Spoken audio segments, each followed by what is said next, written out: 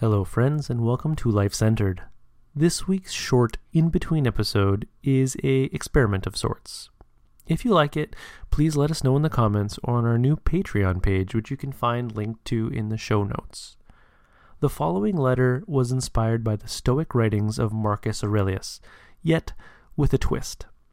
Instead of seeking wisdom from the ancients, we look to a much older source of wisdom, nature itself.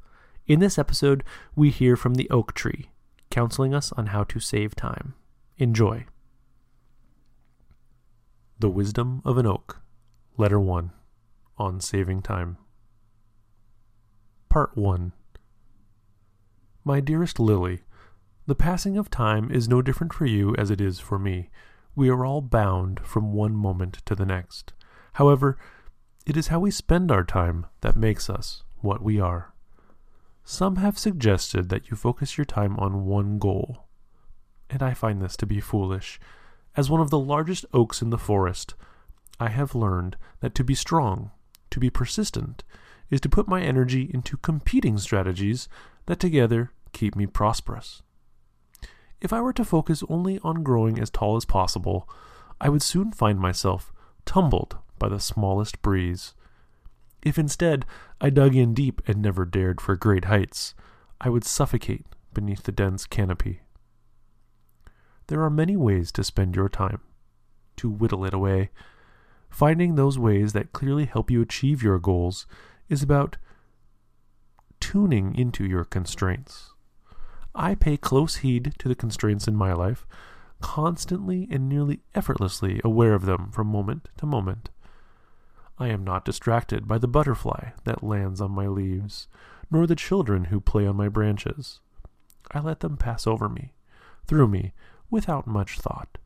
Instead, I have developed systems that work every day towards my goals of gathering sun, drinking up water, keeping myself in the position to achieve these highest goals. Lily, I urge you to find your sun, that which gives you inspiration, light, energy. I also urge you to find your roots, that which provides stability, access to others, and the nutrients needed for your growth. If you work on these together, you can remain strong indeed. Part 2.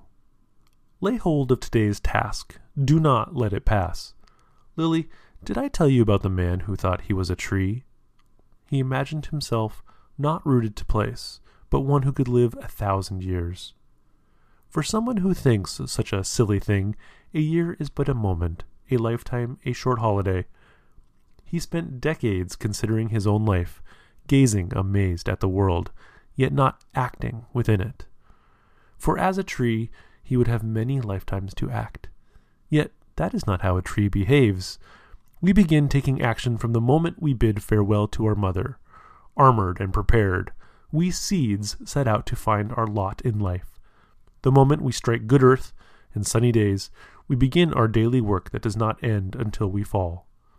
We find the rhythm of our life early on. We follow our rhythm.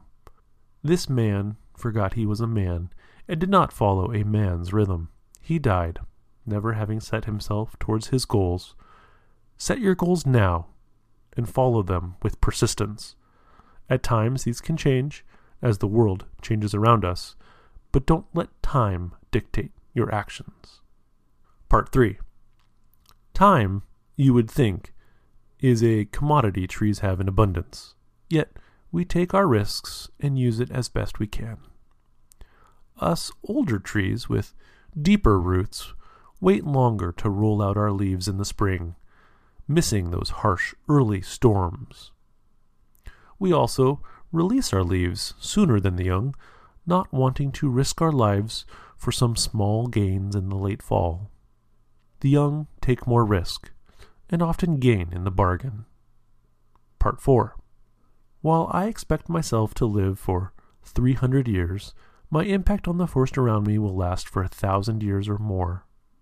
My time spent growing myself is not wasted on just myself. I have developed over the years many contacts, many relationships that benefit from my living, and they will benefit as I perish. The nutrients I have will be dispersed and help those around me thrive. The space I leave open will no doubt be contested, yet go to one of the young who have long lived under my guidance. Keep in mind, as you spend time, that your accumulations can benefit those around you, and the time you spend towards these efforts will be felt for many times longer than you yourself are able to contribute. Part 5. What is the result of all this freely given advice from a tree?